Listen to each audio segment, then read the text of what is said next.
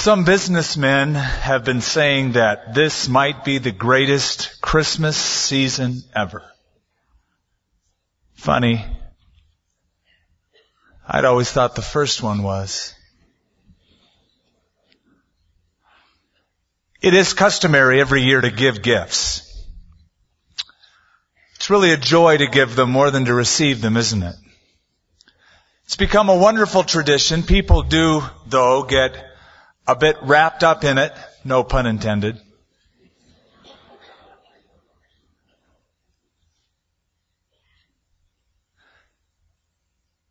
Sometimes we wonder, where did it all begin, the giving of gifts at Christmas time? Well, a long time ago, this is not a fairy tale, in about the 4th century, in Asia Minor, there was a boy who was born to a wealthy family. His name was Nicholas. Nicholas was pampered because his parents had so much wealth, he could have whatever they deemed necessary for the child.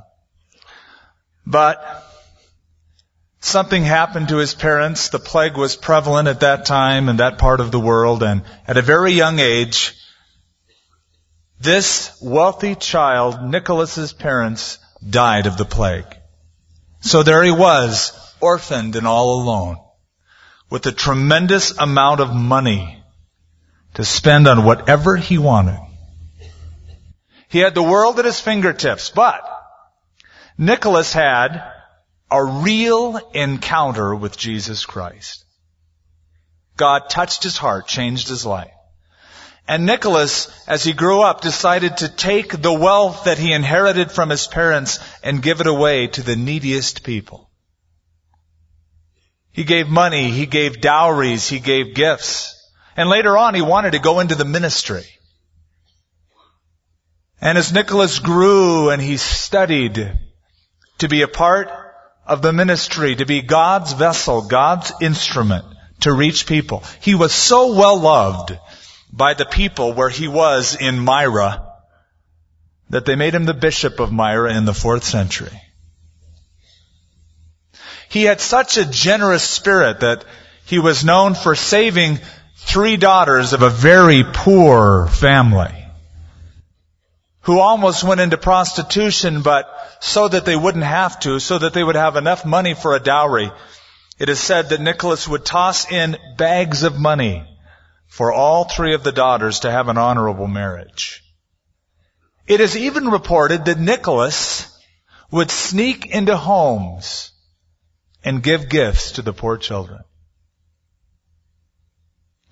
The bishop, the minister of God, used by God in a powerful way. In fact, Nicholas attended one of the most famous church councils of history, the Council of Nicaea, and vigorously debated and stood up for the doctrine of the Trinity. One God manifest in 3 persons. I share that because that is the history of gift giving. Now, yes, I know that artists have gotten a hold of it and really messed it up, and poets have also played with it and embellished it and made him a jolly fat man with a red nose and 12 reindeer. But that's all false. But there was a Nicholas who did give gifts, who was a godly man, and he was used by God. And I share that because Christians sometimes have a tough time with this whole idea of giving gifts and Santa Claus. And I think it's important to place the focus on the true gift. But I don't think you need to have, Santa claustrophobia. In fact, I would challenge you to use what I just told you as an opportunity to share with kids when they see pictures of Santa Claus. And they ask, Mommy, Daddy, did Santa Claus really exist? Is he real? Of course, Christian parents have a tough time with that. Well, what should I say? Yes, he did. There is a Santa Claus. His name was Nicholas. He was a godly young man. And he used his resources to give to others because God changed his life, and use that as an opportunity to share his example. And to talk about Christmas from the perspective of not gifts, plural, but the gift, singular. For unto us a child is born, unto us a son is given. For God so loved the world that he gave his only begotten Son. Or as Paul said, thank God for his indescribable gift. I see it as an opportunity. That's where gifts began. The gift of Jesus Christ to the world is probably no better noted than in a private interview that Jesus had with a very religious person. A man named Nicodemus, a man who served his God very fervently, did everything in his power to work to show himself honorable before God. And he came to Jesus at night. He said, you know, Jesus, we know that you are a man come from God. Nobody can do what you do unless God is with him. I love Jesus' answer. Jesus was never moved by flattery. He didn't say, well, yeah, thank you. I do prepare very hard, and hasn't been easy being around this earth. Those miracles, they're tough. Pull off. He got right to the heart of Nicodemus' empty spot. He said, unless you are born again, Nicodemus, you'll never see the kingdom of God. Cut to the quick. How can a man be born when he is old? Can he enter a second time into his mother's womb and be born? Nick.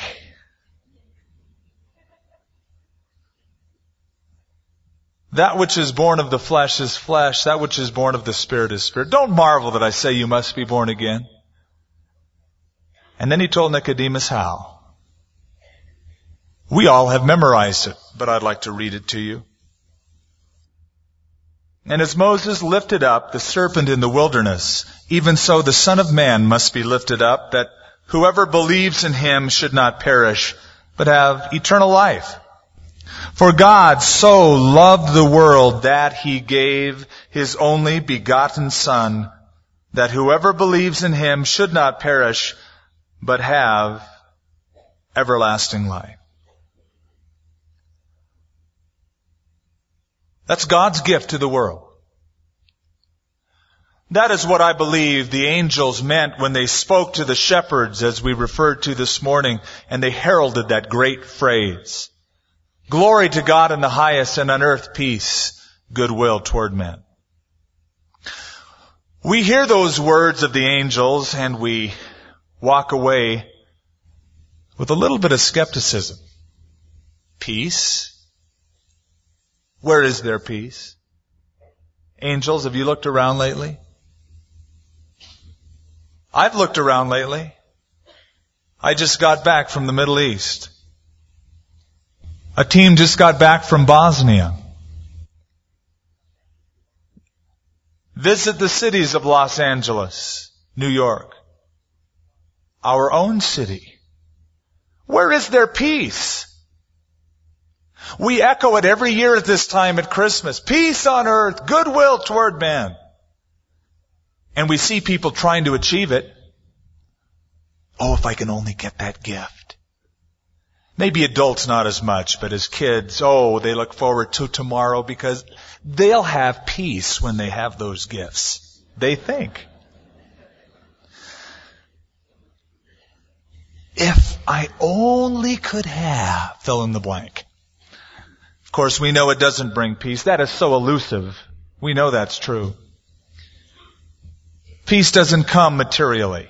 Peace comes from a relationship with God. Have you noticed that our society is so filled with the unnecessary?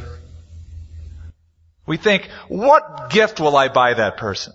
And nothing comes to mind, but we think, I'm obligated to buy that person something. And I've always thought, why?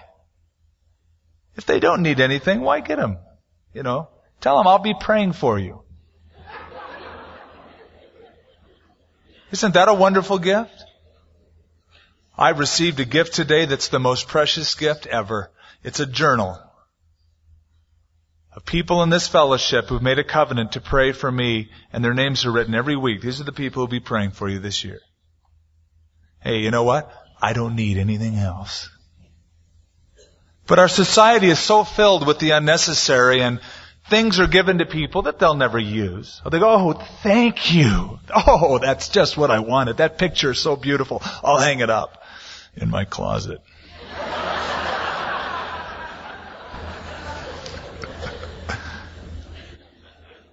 And it seems that this year's gifts become next year's garage sale items. And so listen again to what the angel said. In the original language, it is better stated. It cannot be improved on. Glory to God in the highest, and on earth peace to men in whom God is well pleased. Ooh, that's a different meaning. The people that have peace are the people that have received God's gift that Jesus spoke to Nicodemus about. God's indescribable gift. God so loved the world that He gave. You receive that gift, you'll have a peaceful Christmas. And it won't matter what you get or don't get tomorrow. You've got it all. Think about that gift. Martin Luther said about John 3:16, it is the Bible in miniature. The entire gospel is wrapped up in for God so loved the world that He gave His only Son. First of all, the origin of our salvation is given. For God. God initiated salvation. God interrupted your life. Ephesians paints a black picture of your life before Christ, dead in trespasses and sins. You wandered according to the course of this world, but God, who is rich in mercy. The glory of the gospel is that He interrupted whatever you were doing.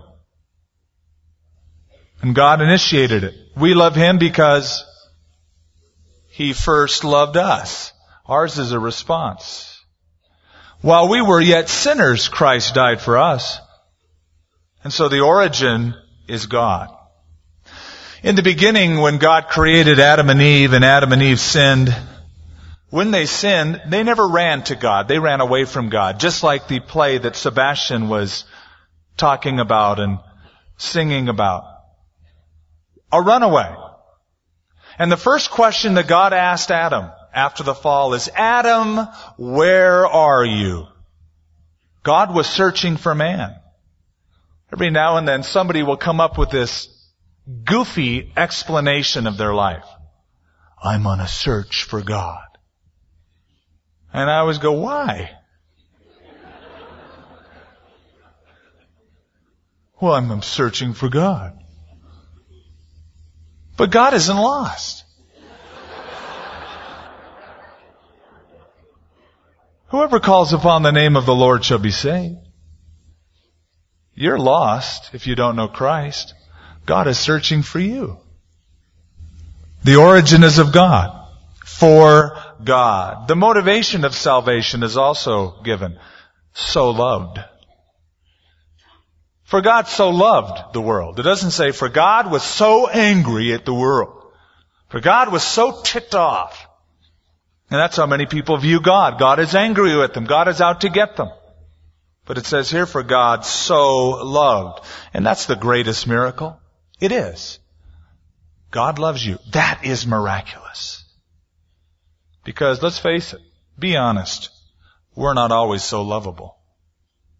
In fact, I would venture to say it's very rare when we are that lovable. We're not lovable. God loved the unlovely. You remember that great fairy tale of the beautiful princess who kissed the ugly toad? And when the ugly toad was kissed by the beautiful princess, voila! He turns into a handsome prince. Great story, it really is. It's a great act if you're the toad. But put yourself for just a moment in the shoes of that beautiful princess. What beautiful princess do you know that would stop by the side of the road and go, oh look, it's a toad? Boy, I'd love to just plant one on that baby.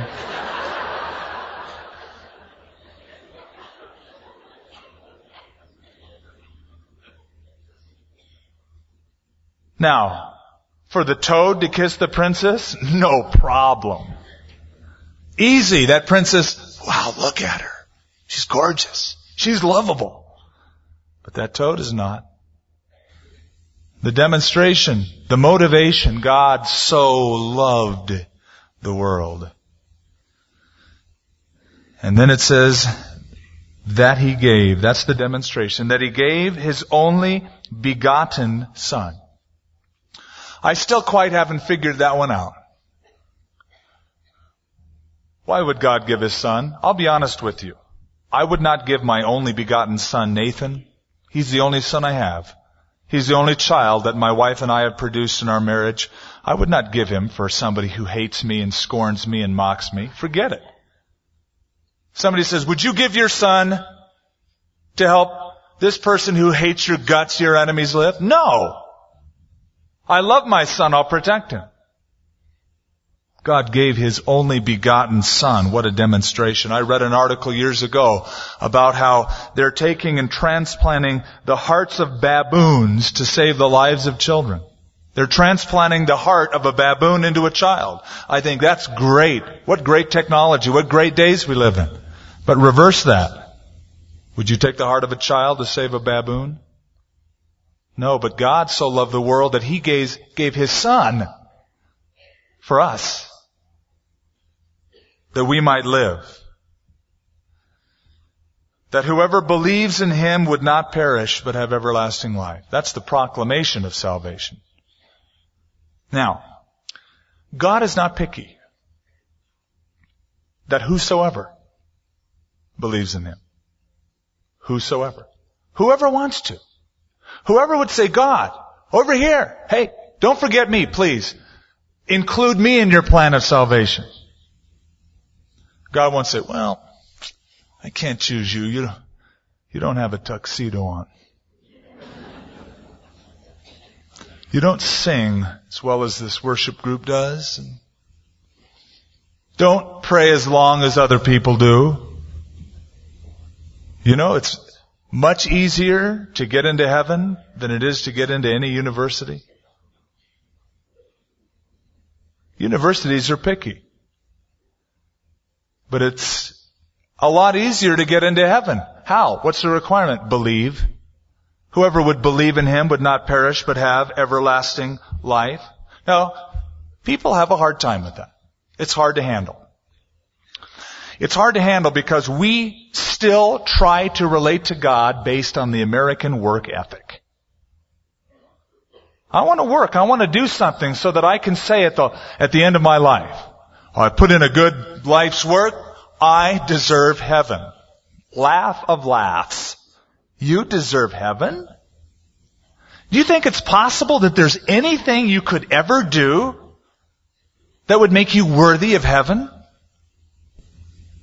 When God asks you on the last day, why should I let you into my heaven? How is that going to sound? Well, I lived a pretty good life, God. I love the way one artist put it. He put it really the best. Listen to this. You don't impress the officials at NASA with a paper airplane. You don't boast about your crayon sketches in the presence of Picasso. You don't claim equality with Einstein just because you can write H2O. And you don't boast about your goodness in the presence of the perfect. You're telling perfect God, I've worked pretty hard. I've been pretty good. Good? As Jesus said, there is none good but God. That's why Nicodemus had a hard time with it. It's hard to handle. Well, what must I do? Believe. Now, a lot of you say, well, I've always believed in God. God and I, just like this, Christmas time. Oh, and Easter.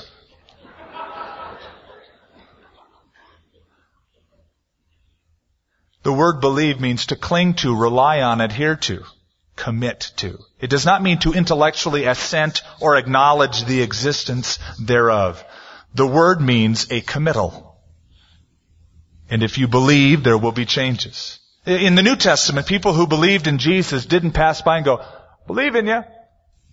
They followed him. They followed him. They watched what he did. They were changed by his life and by his death. In the Gospel of Matthew, the Christmas story is told. The birth of Jesus was as follows. After his mother Mary was betrothed to Joseph, they came together. She was found with child of the Holy Spirit. Then Joseph, her husband, being a just man and not wanting to make her a public example, was minded to put her away secretly.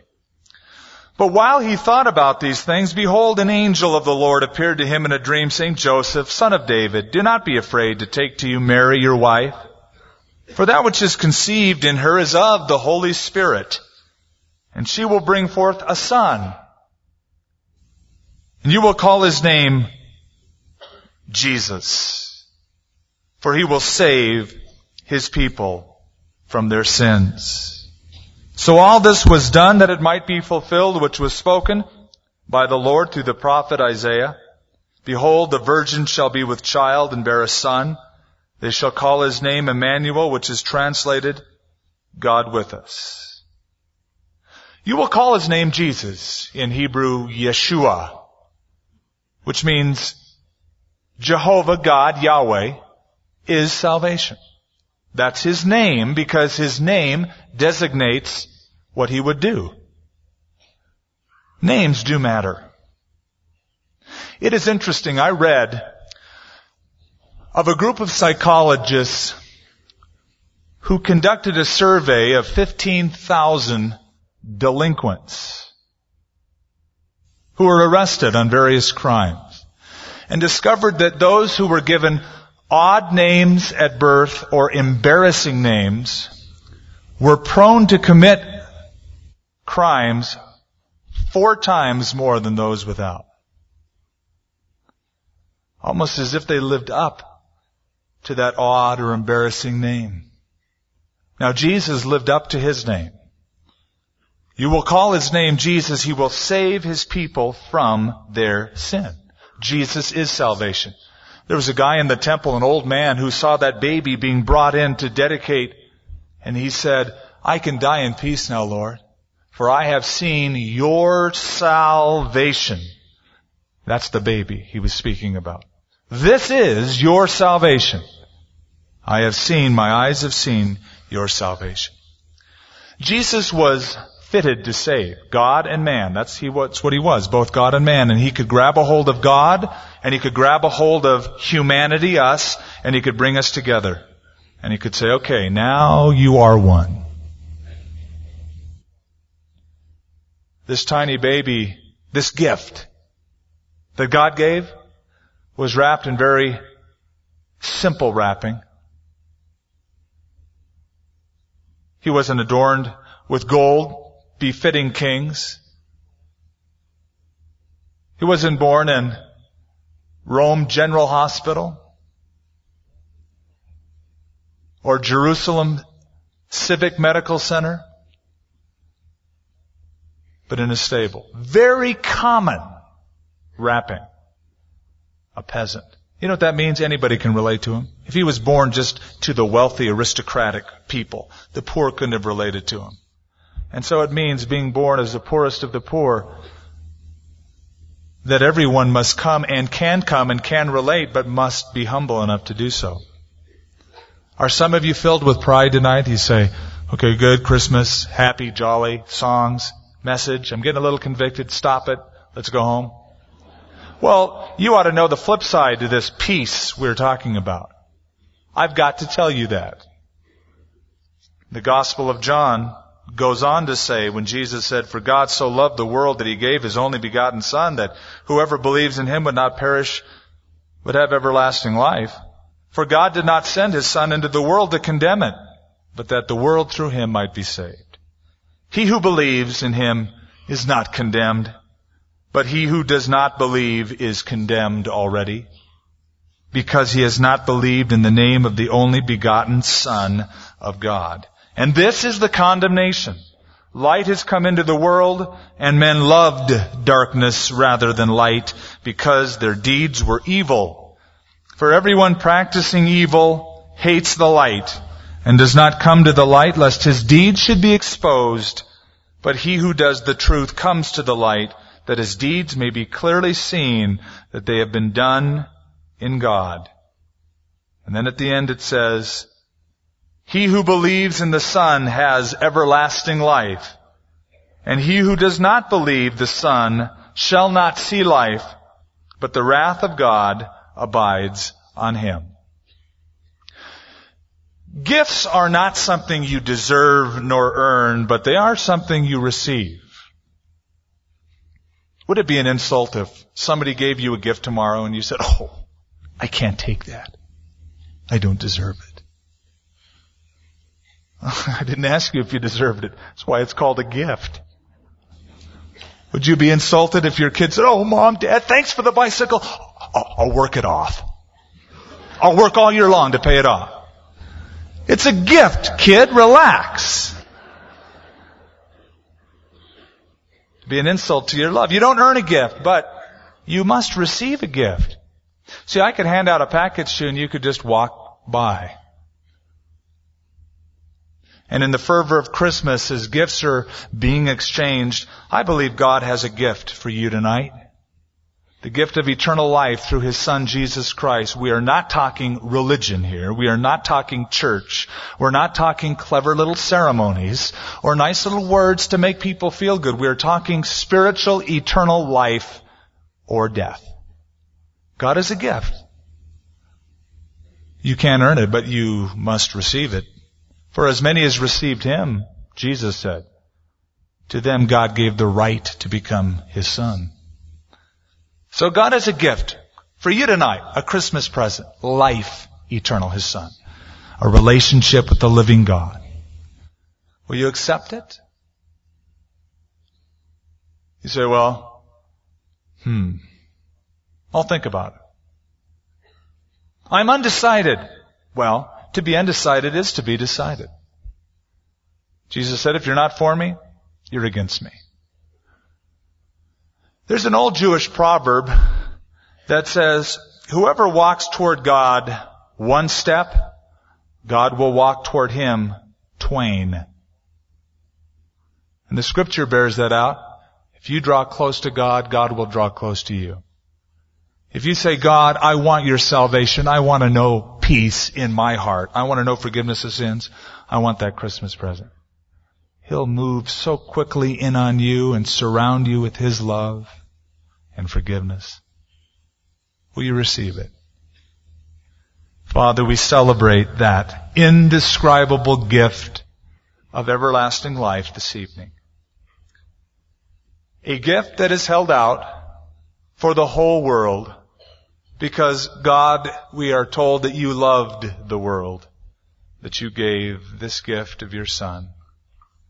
And it is our prayer that we keep this gift central tonight and tomorrow and the next day and the next and the next and on and on.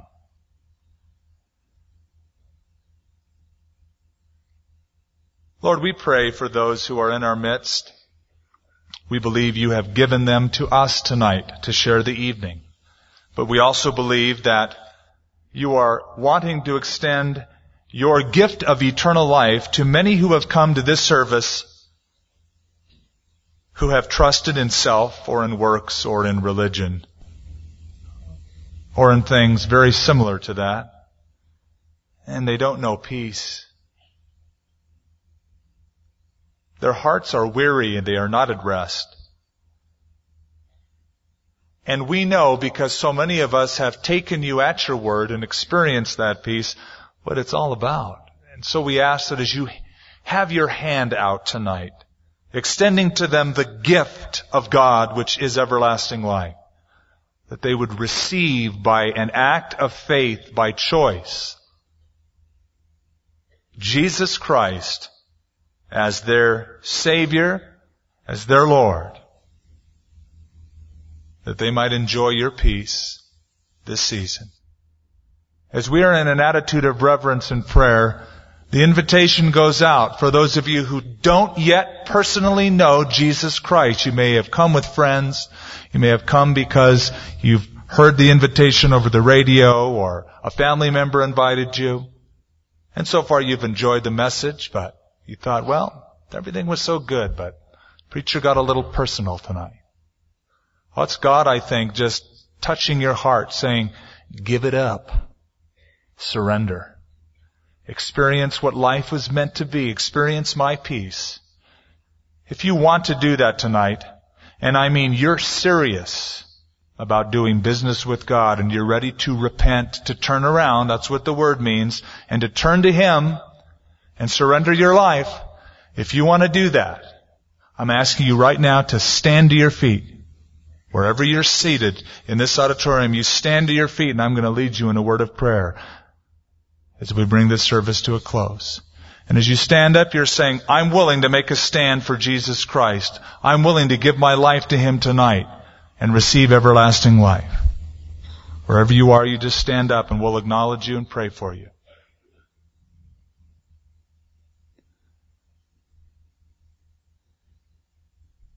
Anywhere you are in this auditorium, God bless you in the back.